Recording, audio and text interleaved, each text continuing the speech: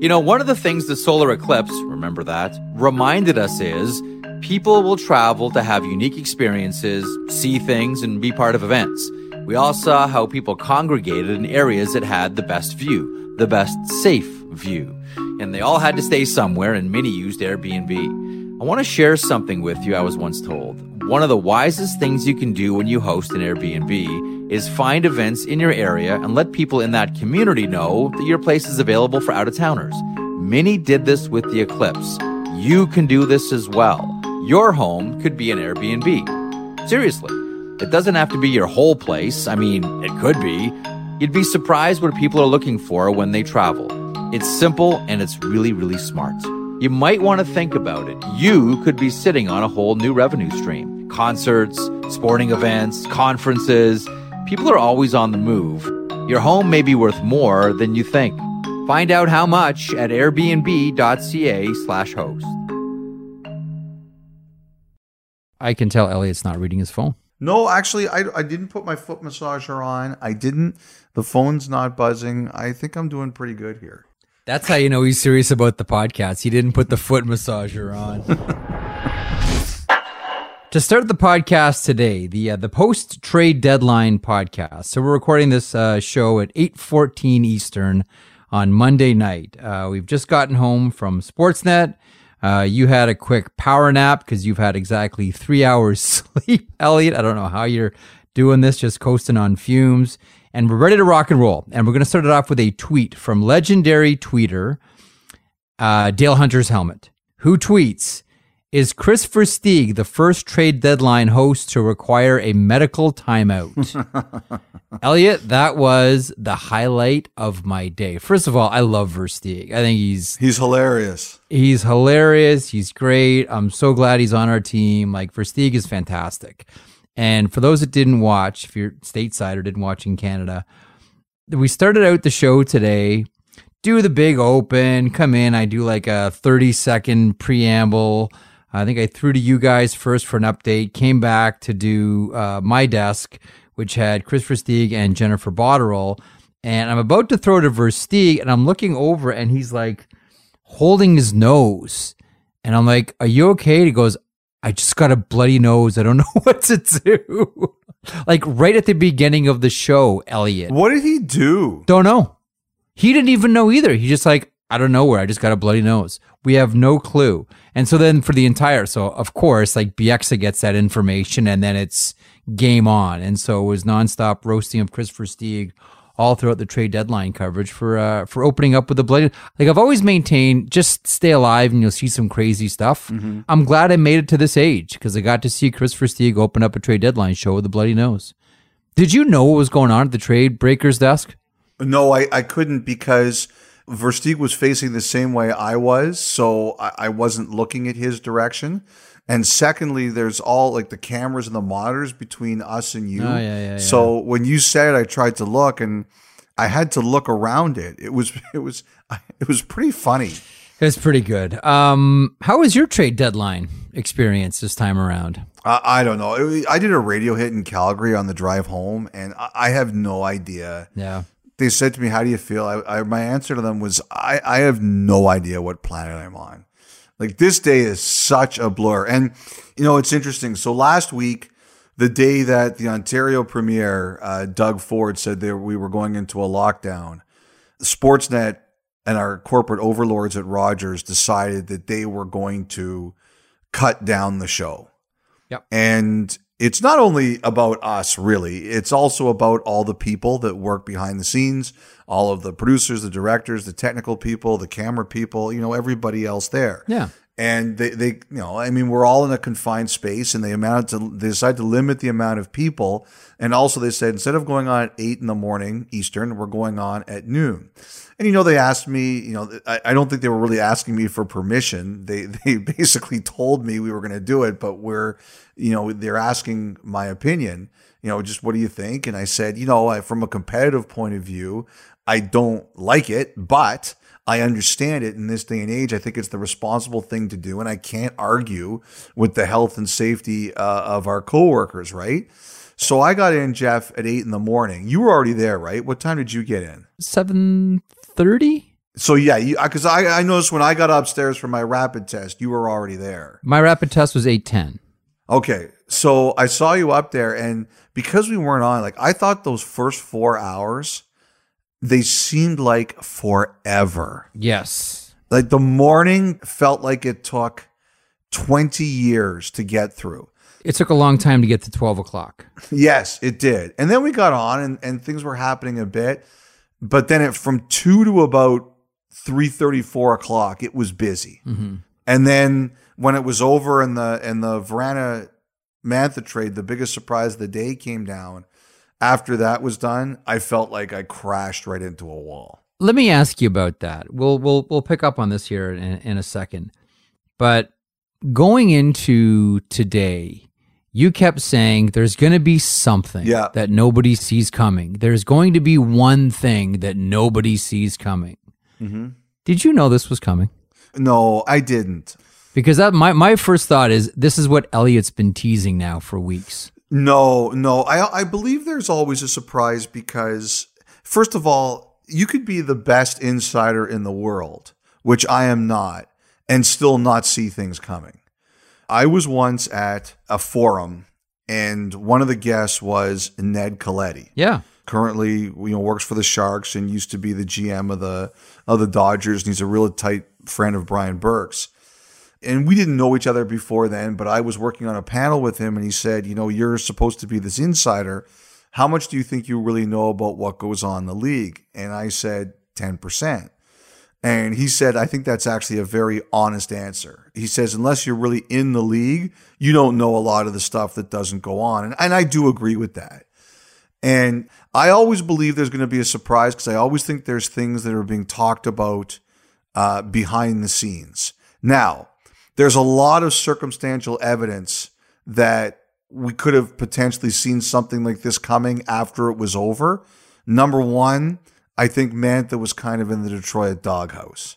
Number two, Vrana was definitely in the Washington doghouse, which I was sorry to see because I really like Vrana as a player and I like dealing with him. I don't know Mantha as well. C, I think we knew that Washington was trying to move Panik's money. And D, when I reported that Detroit was willing to move anyone not named Seider, Raymond, or Larkin, it was because I had heard the Red Wings had basically said this rebuild is going to be longer than we realized.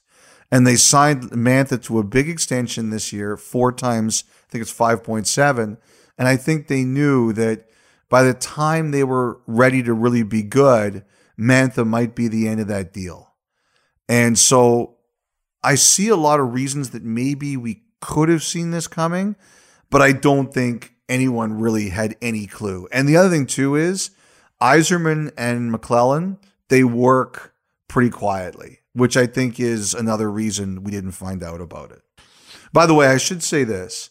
I had someone else tell me that the Red Wings were not too eager to move Roenick either, who might be their leading scorer this year. Right. That's the defenseman, Philip Roenick? Yes. So the interesting thing about Anthony Mantha is you say that he's in the doghouse with the Detroit Red Wings previous to this deal. Yeah. Did it not seem like Anthony Mantha was in the doghouse with the Red Wings almost from the minute they drafted him? Because of what Jim Devellano said? Yeah. Well, it was like, it seemed like at every single turn. And again, I'm not there, so I don't know the inner workings and the conversations and the practices and like all of that.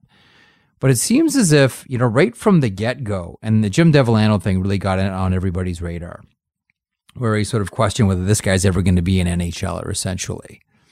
Just seemed from that beginning, that here's Anthony Mantha, first-round draft pick, playing, Val-d'Or in the Quebec League. That one season, he scored 81 goals in 81 games. Mm-hmm. Are there flaws in his game? Yes. But does he do one of, if not the hardest thing in the sport of hockey, score goals? Absolutely. You almost got the sense that there was no way this was going to be a long-term relationship between these two parties. Is that fair? Yeah, I think that's very fair. I think the other thing, though, that kind of changed, made me wonder if it would be different, though, Jeff, was he's a young guy, and you always wonder how young people are going to change.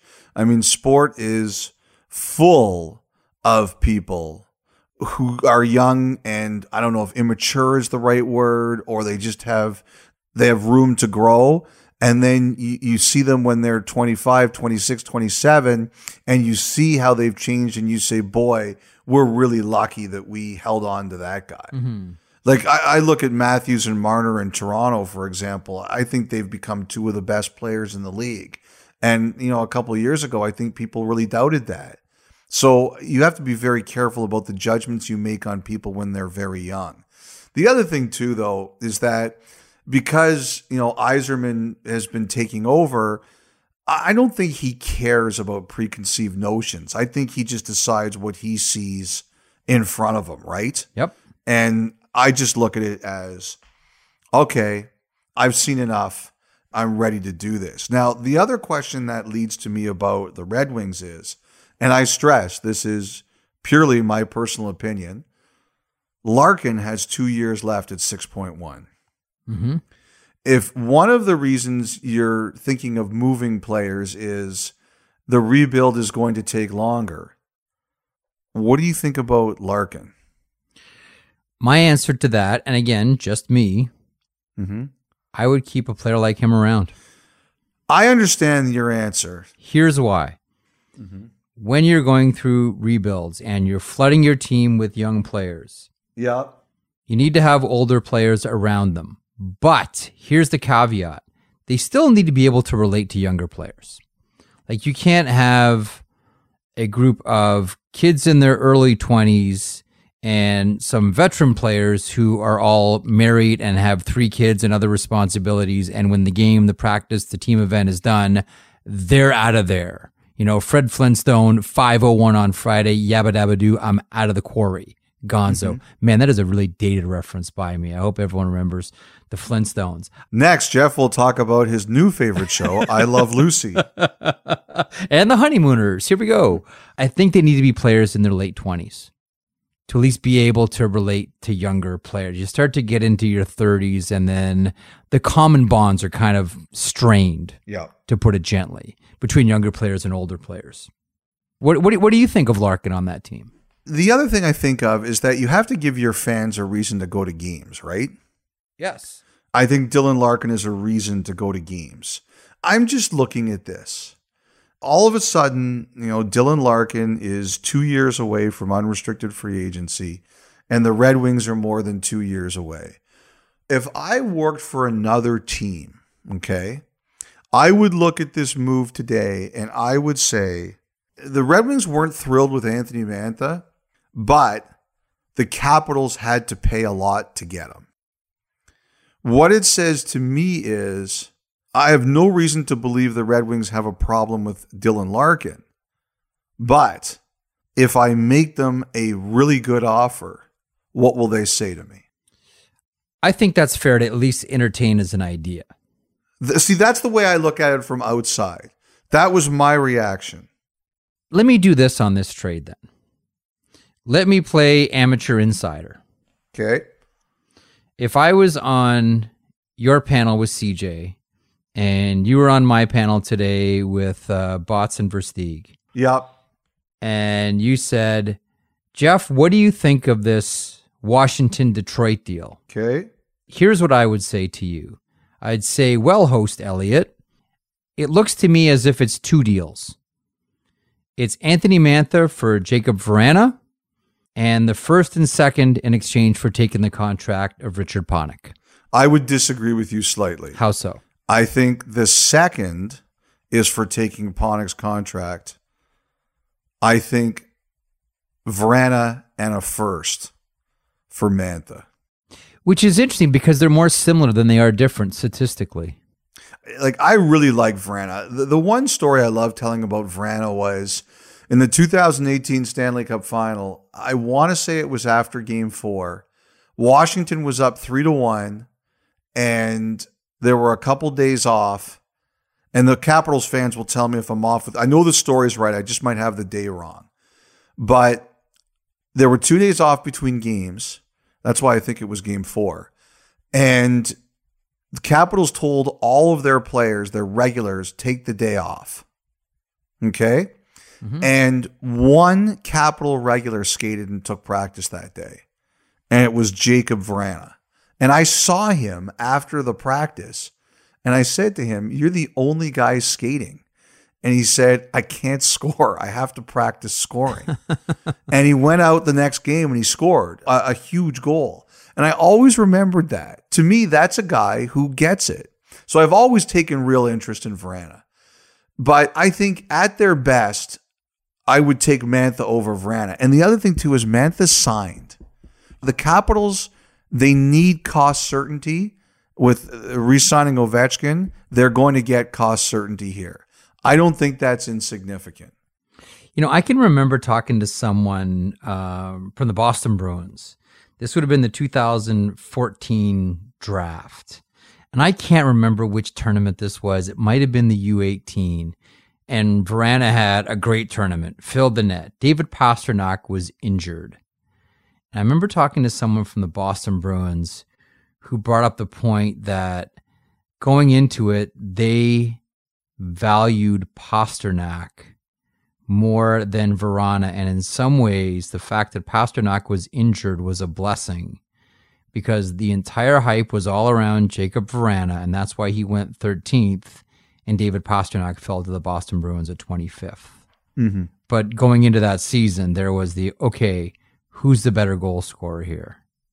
I'm pretty sure Boston was one of them that favored Pastrnak. And in some ways, and look how it's worked out for David Pastrnak, the injury actually helped the Boston Bruins for that draft, just as a side note there. All right, we have a lot to get into on the podcast. Anything more with the Washington-Detroit trade, or should we move things along? Let's move things along. Let's do it. We got a lot to get to today. Welcome to 31 Thoughts, the podcast presented by the GMC Sierra AT4.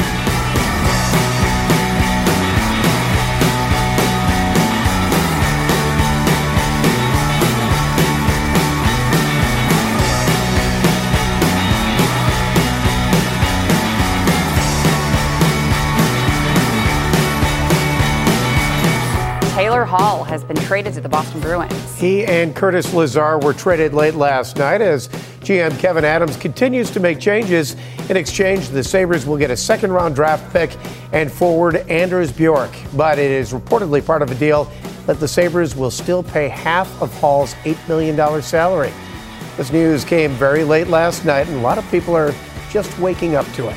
Lauren Hall is in the newsroom getting your feedback this morning. What are people saying, Lauren? Hey, good morning, Melissa. Good morning, Pete. Yeah, this is something many fans may just be learning about as they're waking up, so we're getting people's live reactions right now.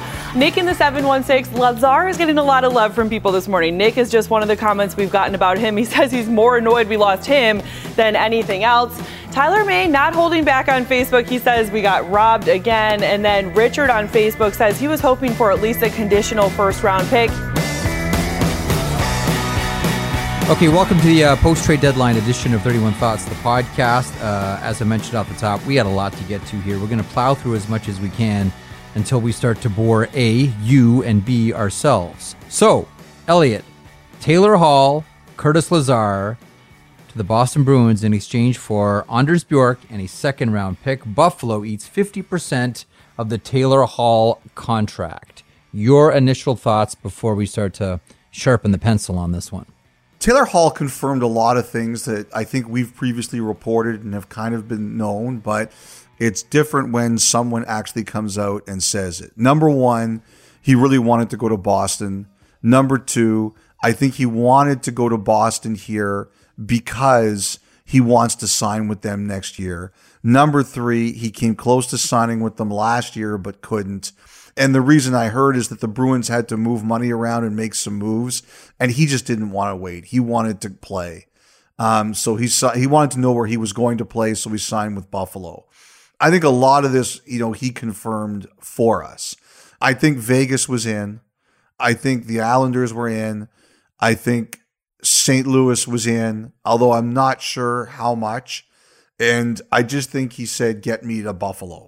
So that is funny because I got a DM from a St. Louis Blues player who said, have you heard anything about us getting Taylor Hall? And I said, no, And I don't want to bug, this was Sunday night. I said, I don't want to bug Elliot. It's a busy night for him, but I haven't heard that. I said, what about you? And he said, just rumblings around here. Do you know how close it was with St. Louis at all?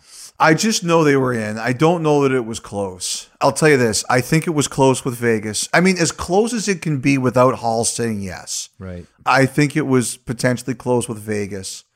I think it was close with the Islanders, but more close with the Islanders earlier in the week than later in the week. That would have been pre-Palmieri Zajac deal? Yes. Like that was basically the Islanders making a choice, and they took Palmieri over Hall. Okay. You know, I don't think the Boston offer was the best offer that Buffalo got, but, you know, Hall made it pretty clear he was going to flex his muscles, as is his right. Kevin Adams pretty much said as much, and Taylor Hall himself said, I'll say that, yeah, definitely the no move really helped me become a Bruin. You know, since I knew that I would be traded for the last few weeks, it was a team that I really wanted to join and really wanted to be a part of. Like, to your point, like everything just pointed at, Taylor Hall said, this is where I want to go. If you want to move me, make this happen. Well, we have better offers from other teams. That doesn't concern me. I have this clause, and this is where I want to go. I'll tell you this. If the Islanders had chosen him over Palmieri on Wednesday, I don't think he was saying no to that. But I think at the end of the week when Boston really got in there, because I had heard, and I don't know if we'll ever know the truth, I had heard Boston was in, and then they were kind of, I don't know if out is the right word, but it didn't look likely. And then all of a sudden they came back to the forefront. So I really do think there was a time on Wednesday Hall thought he was going to be an Islander. And then on the weekend, once the Bruins really started going, then I think he had his heart set on them. I want to get back to Taylor Hall here in a second, and the, you know, if you can see this as a longer term opportunity for him with the Boston Bruins. But what do you think of the return for the Buffalo Sabres? I know this raised a lot of eyebrows. Bjork in a second round pick, and Buffalo eats half of the contract. Yeah. What do you make of that? Well, I mean, when the player flexes his muscle, you lose your leverage. So you do the best you can do, right? Yep. Now, I think at one time, Buffalo asked Boston for one of their two young goalies, either Vladar or Swayman.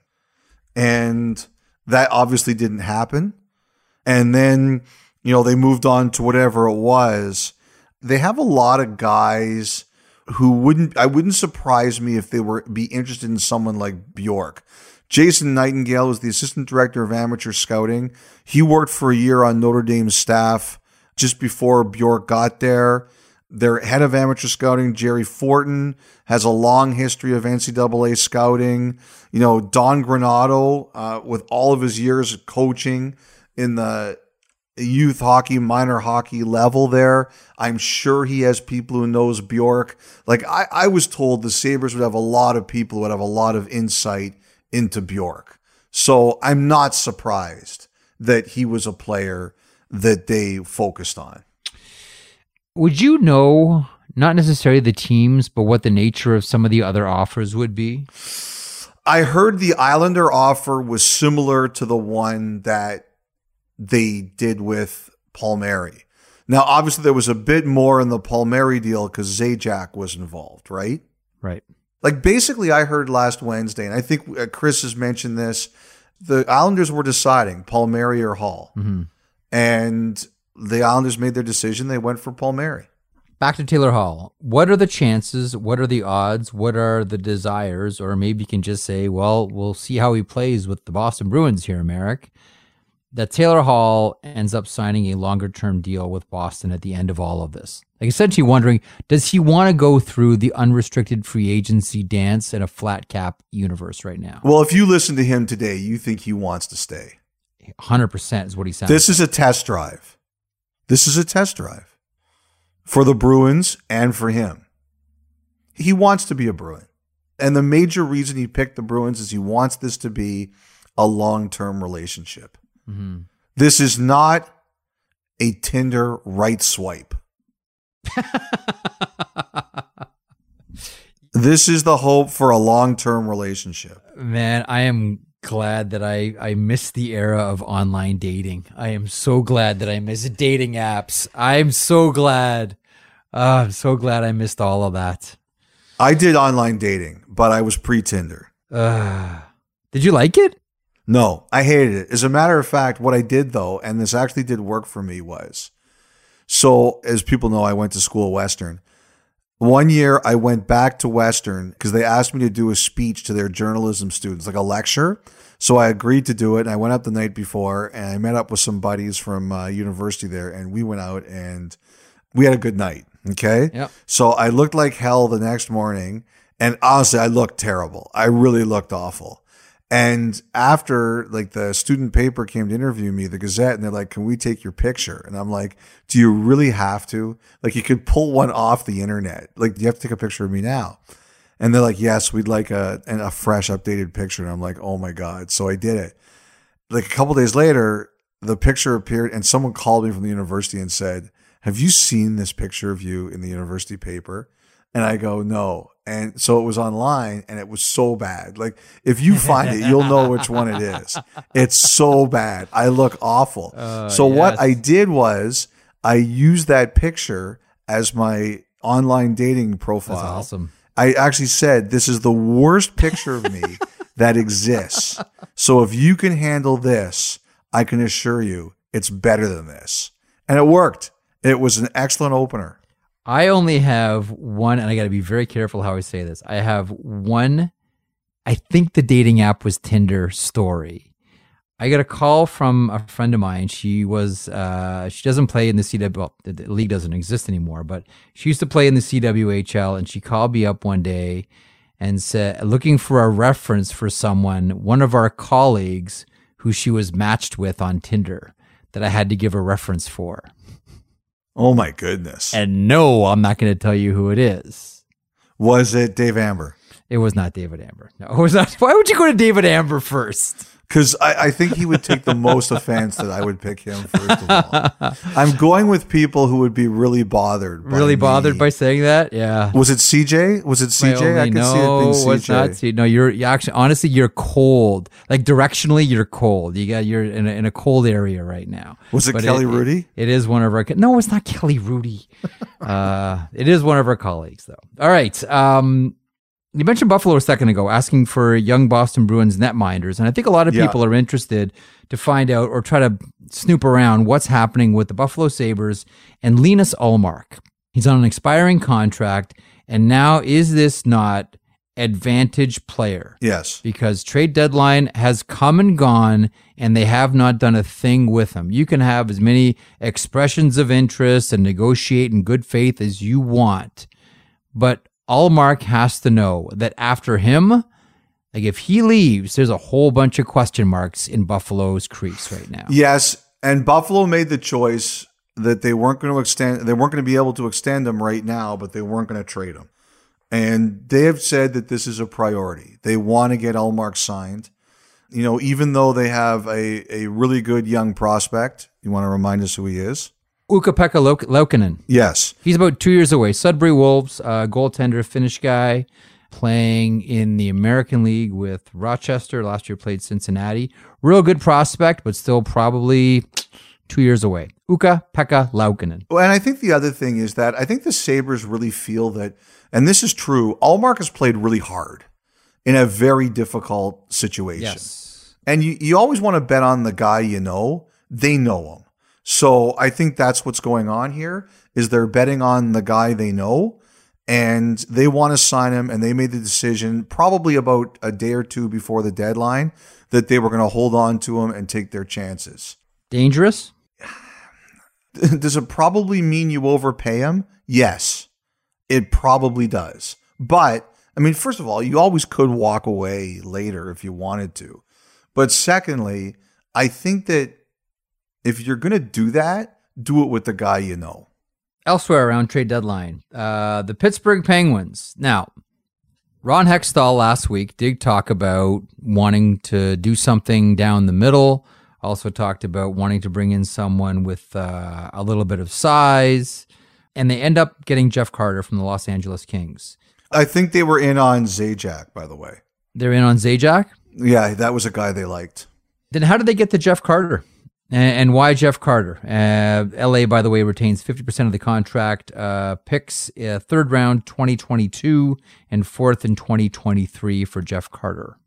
Well, I mean, Ron Hextall talked a lot about this, that he was a guy they kind of targeted. It's interesting because when I heard it, I was surprised. Last year, Philadelphia thought about bringing back Carter. And Carter made it pretty clear he wasn't interested in the East Coast at that time.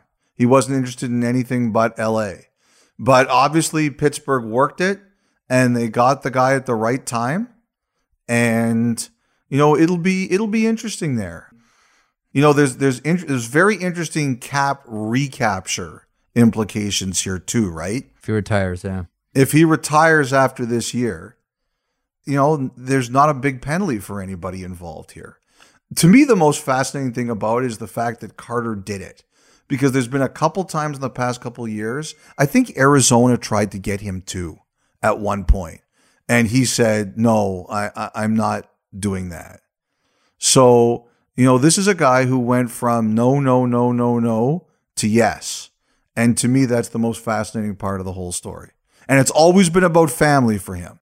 To me, the most fascinating part of the story is there's an opportunity in our hockey world right now for the Pittsburgh Penguins to win the Stanley Cup with Jeff Carter in the lineup and Ron Hextall as the general manager. It is kind of funny. Eh? Like, you just let the gravity of that sink in for a second, and again, just stay alive and you'll see some pretty interesting things. Toronto Maple Leafs, let's go over some of their moves. Nick Foligno is the big one and the big price, and San Jose helped hold some of the kitty here. First round pick, so Columbus picks up another one. They've got 3 now, and 2/4 in exchange for Nick Foligno. Well, I think that one player the Maple Leafs looked at was Connor Garland.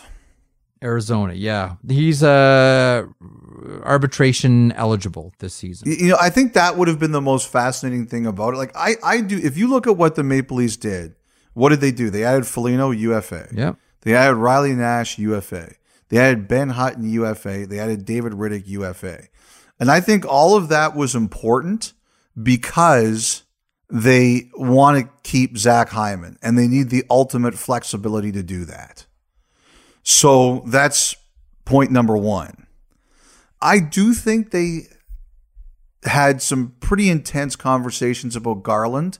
I don't believe it was ever close, but I think they talked about it, and I think they talked about it with Arizona. And one of the things that was most fascinating is because depending on how it all went, Garland didn't have a contract for next year. As you said, he's arbitration eligible. So you'd have this backup. Like, this to me is the most fascinating thing about it, about that possibility is if Hyman leaves, you have Garland.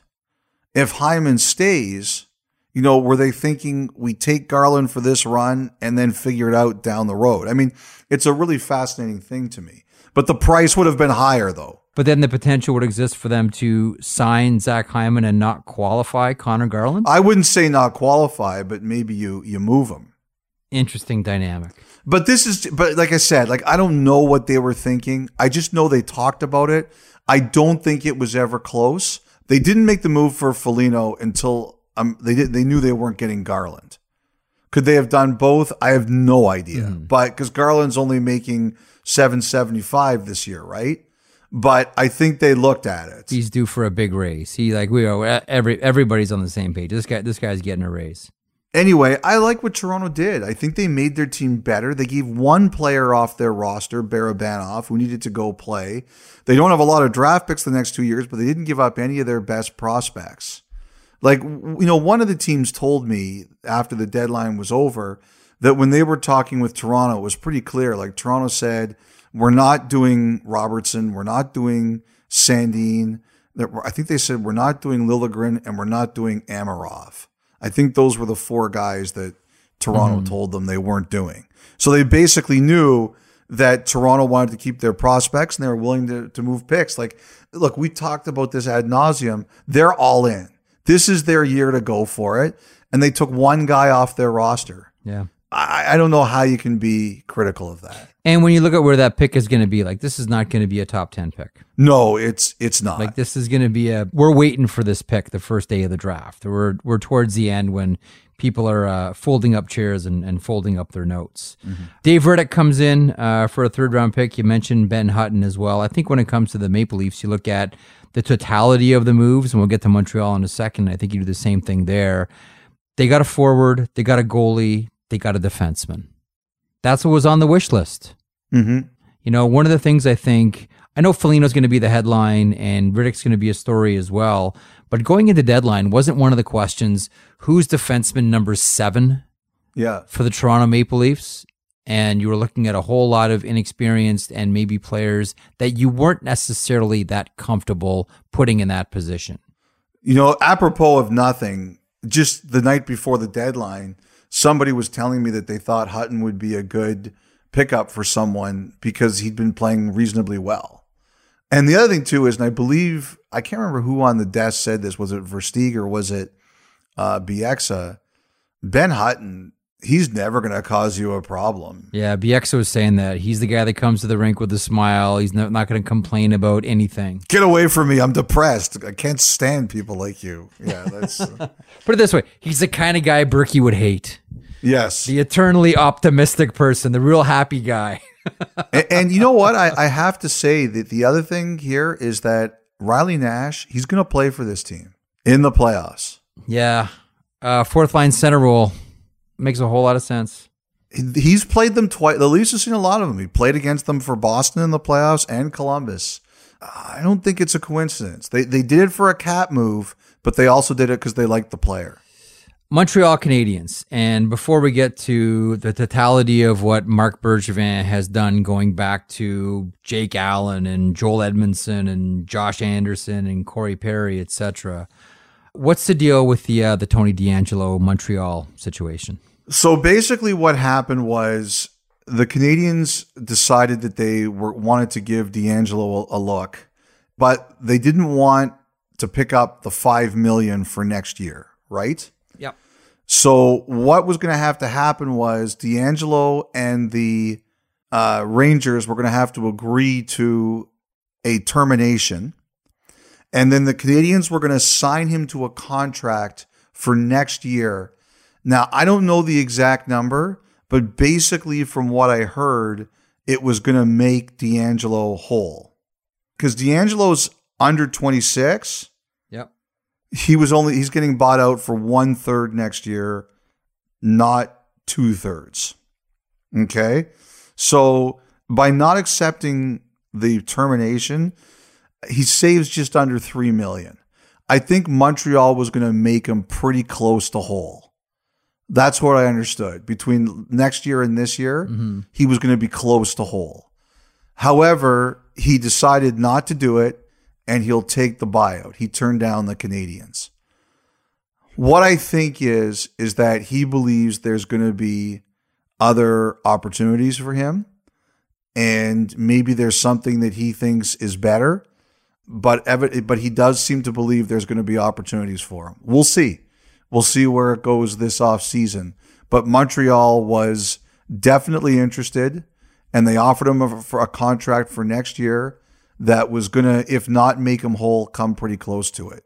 One element of the Montreal Canadiens at deadline. The other, and I don't know where maybe we'll just go right from the very beginning with Marc Bergevin. It seemed as if the moment they lost to the Philadelphia Flyers, Marc Bergevin, in the bubble, Marc Bergevin said, okay, this is our shot at it. Okay, last year at trade deadline, you can recall, a year ago, Elliot, they're getting rid of everybody. What do you want? We're firing bodies out the door. We gotta do something. And then the NHL came back, and by virtue of how they were going to construct their playoffs, the Montreal Canadiens found themselves in a playoff position and won a round and beat the Pittsburgh Penguins in kind of spectacular fashion. Mm-hmm. And then ended up falling to the Philadelphia Flyers. And then Bergevin went to work, replacing players, trades, signings, and then continued all season long, coach firings. Like, it became pretty obvious that this was a general manager saying, we need to do this season. They lose Victor Mete on waivers on Monday, make the move for Eric Gustafson. They make the move for John Merrill. And the Montreal Canadiens are, quote unquote, again, reinforcing that they are all in. Your thoughts on what Bergevin's done? I mean, you can't accuse him of being inactive. You know, I mean, at the end of the day, once his guys get healthy, Sherratt, Gallagher, I look at that team, I just think it should be better than it is. Mm-hmm. I don't know what's going on this year. I look at them and I feel they should be better than they are. On paper, that's a roster that I think should be challenging for first place in the North Division. They got a lot of guys. They have a lot of guys.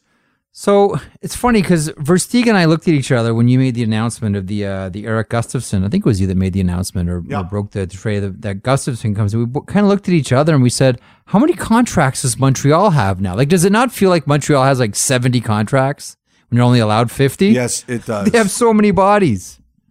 I do wonder about that. I remember the 1 year Washington under Boudreau where they went out and they got Scott Walker and a bunch of guys. Yeah. And then there were guys who were unhappy they weren't playing. Yeah. I wonder about all that. I do wonder if sometimes you get to too much. The team is not equal to the sum of its parts right now. It just isn't as good as it should be.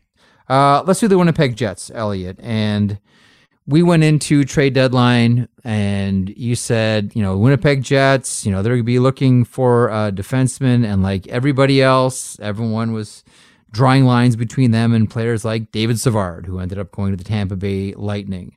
And Kevin Cheveldayoff sort of waited in the shadows and waited until the very last minute where he picked up Jordie Benn from the Vancouver Canucks. Your thoughts on the Jets?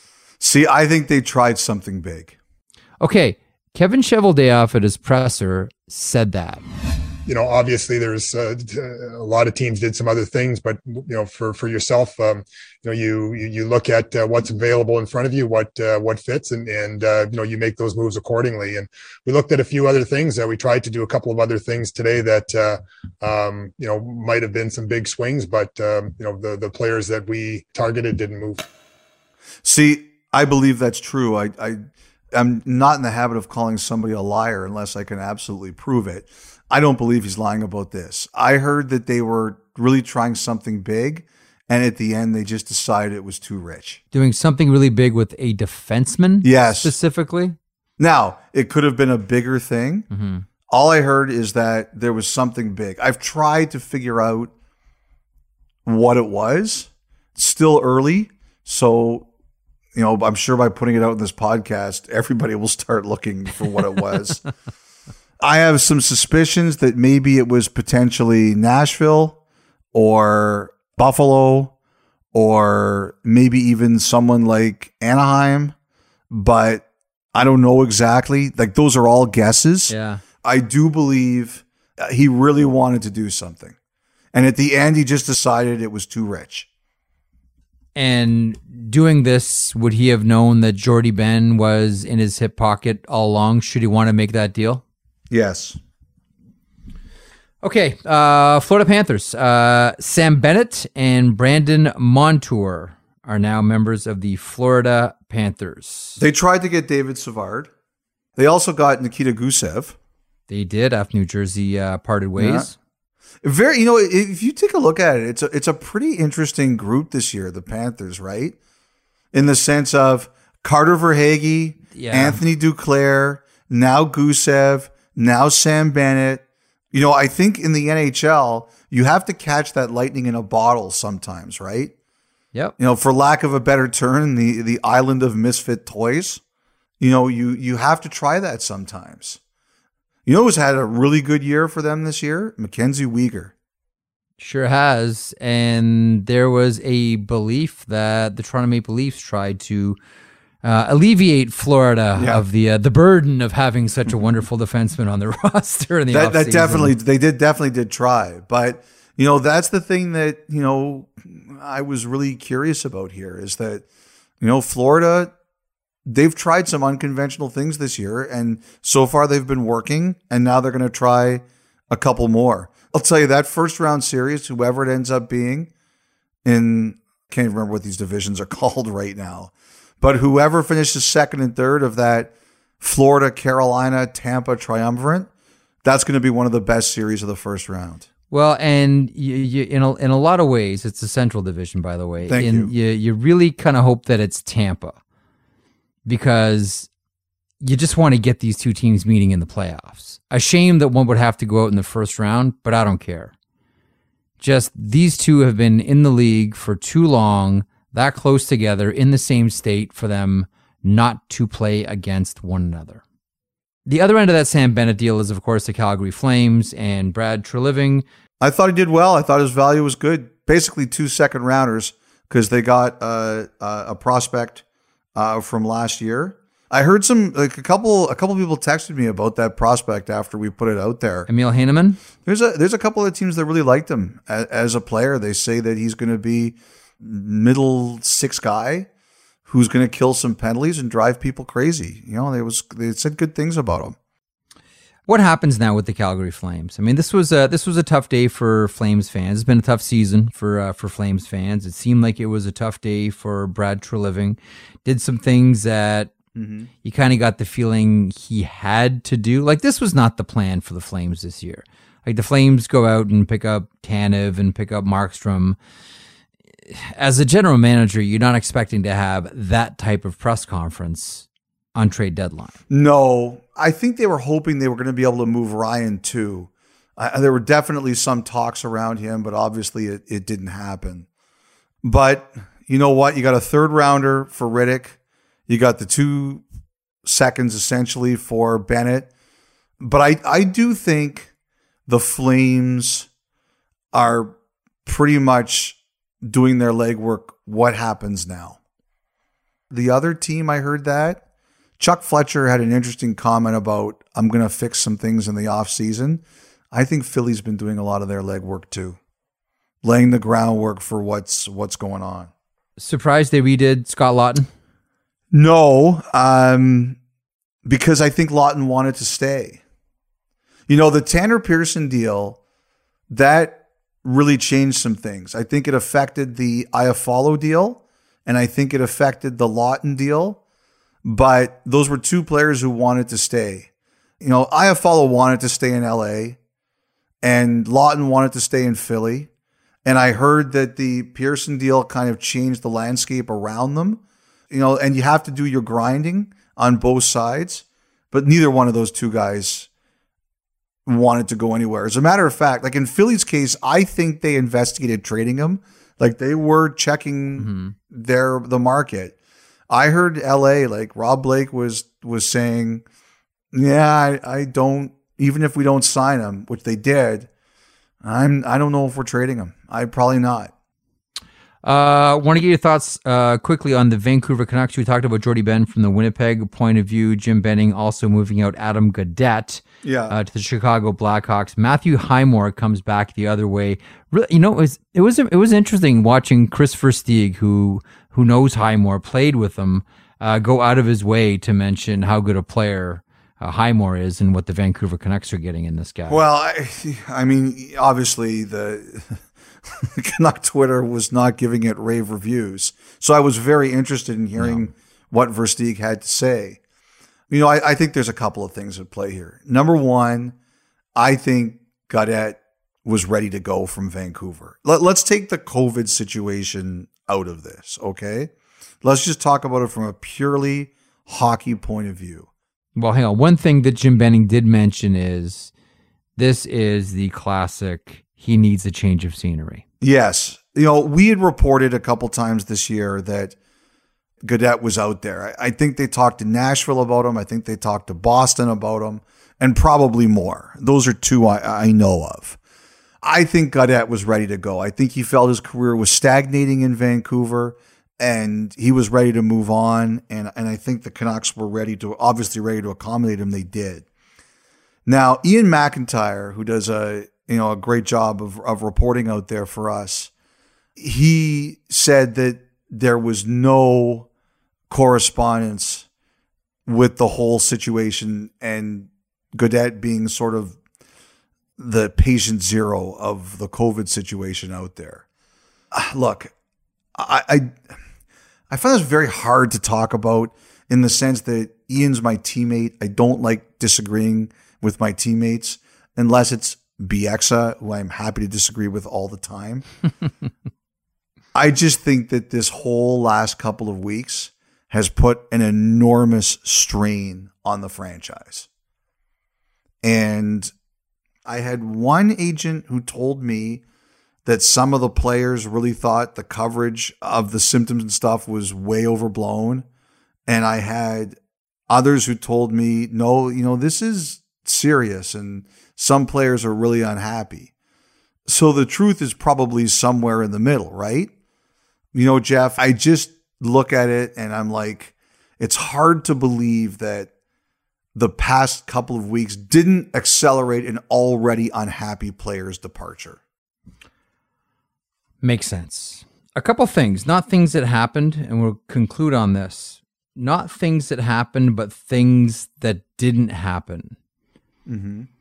The name Ryan Getzlaf was a surprise to a few people. Just hearing that his name was out there. Now, we've talked about the Anaheim Ducks before, and I think a lot of people looked at the Anaheim Ducks and said, how come not more moves? Mm-hmm. But I think a lot of people were surprised even to hear his name involved in trade discussions, despite the fact that he's an, impending unrestricted free agent.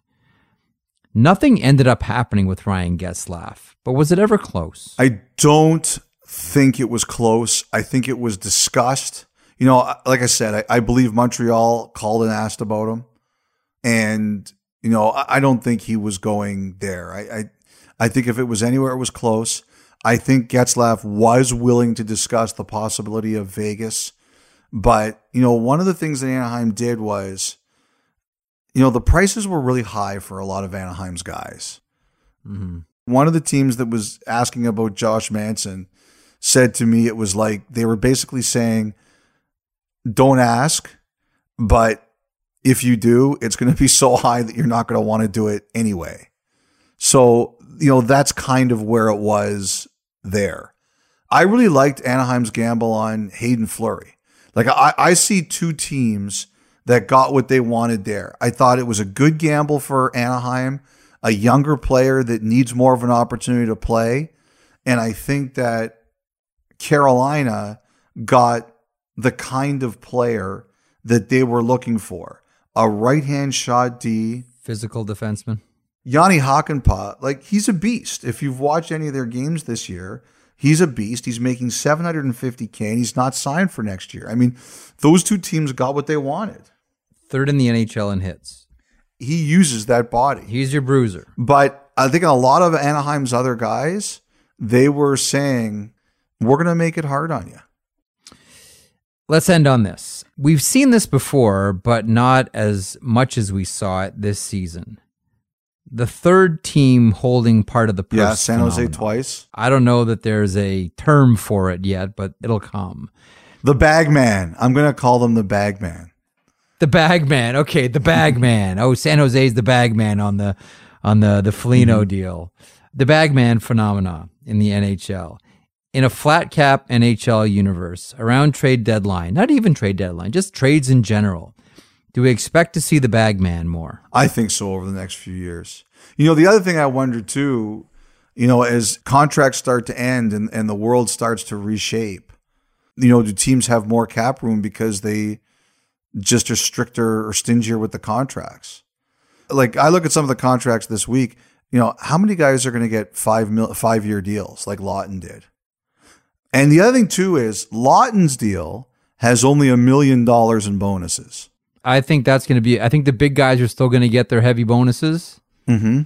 But again, this is the vanishing of the middle class. Iafallo has no bonuses, but he got 4 years.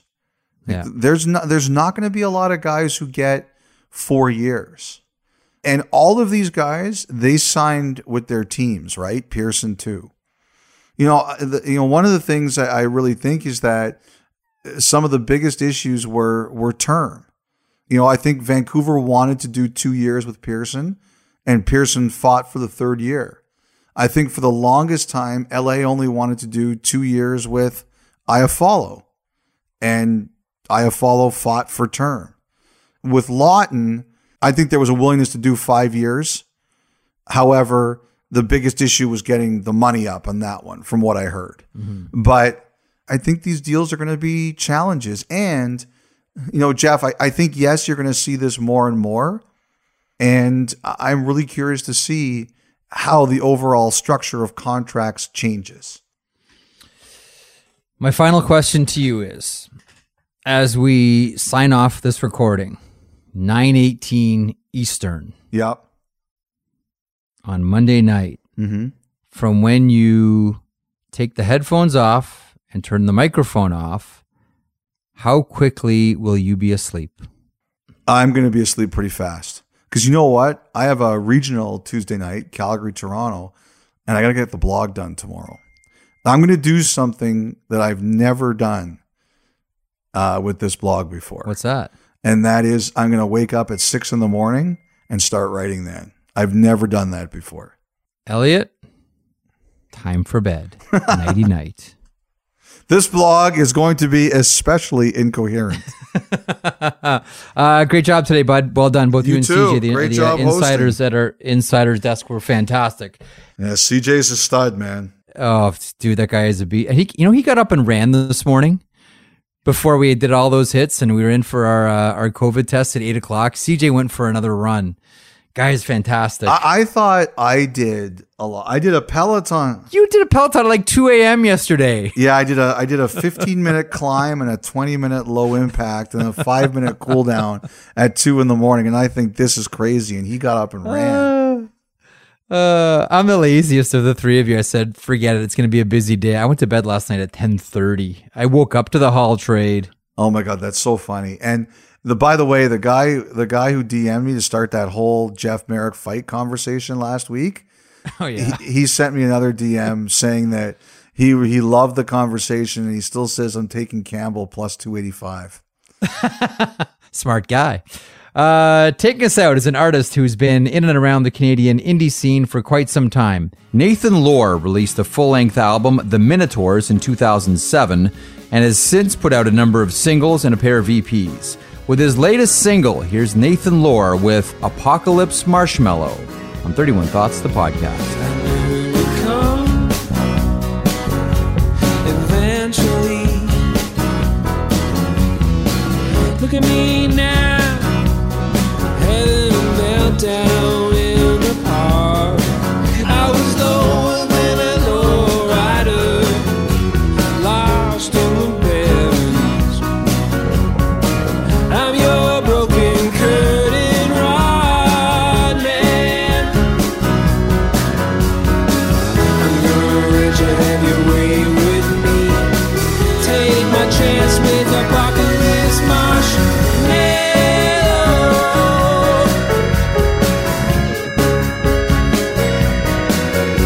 Sleeping in the bathtub, floating in your eyes.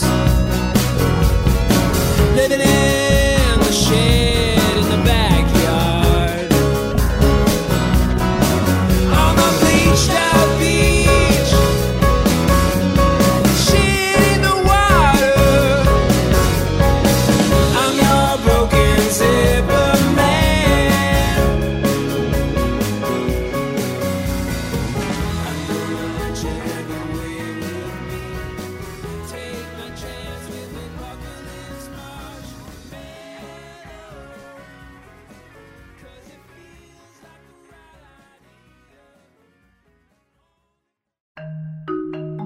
idea. One of the things the solar eclipse, remember that, reminded us is people will travel to have unique experiences, see things, and be part of events. We all saw how people congregated in areas that had the best view, the best safe view. And they all had to stay somewhere, and many used Airbnb. I want to share something with you I was once told. One of the wisest things you can do when you host an Airbnb is find events in your area and let people in that community know that your place is available for out-of-towners. Many did this with the eclipse. You can do this as well. Your home could be an Airbnb. Seriously. It doesn't have to be your whole place. I mean, it could be. You'd be surprised what people are looking for when they travel. It's simple and it's really, really smart. You might want to think about it. You could be sitting on a whole new revenue stream. Concerts, sporting events, conferences. People are always on the move. Your home may be worth more than you think. Find out how much at airbnb.ca/host.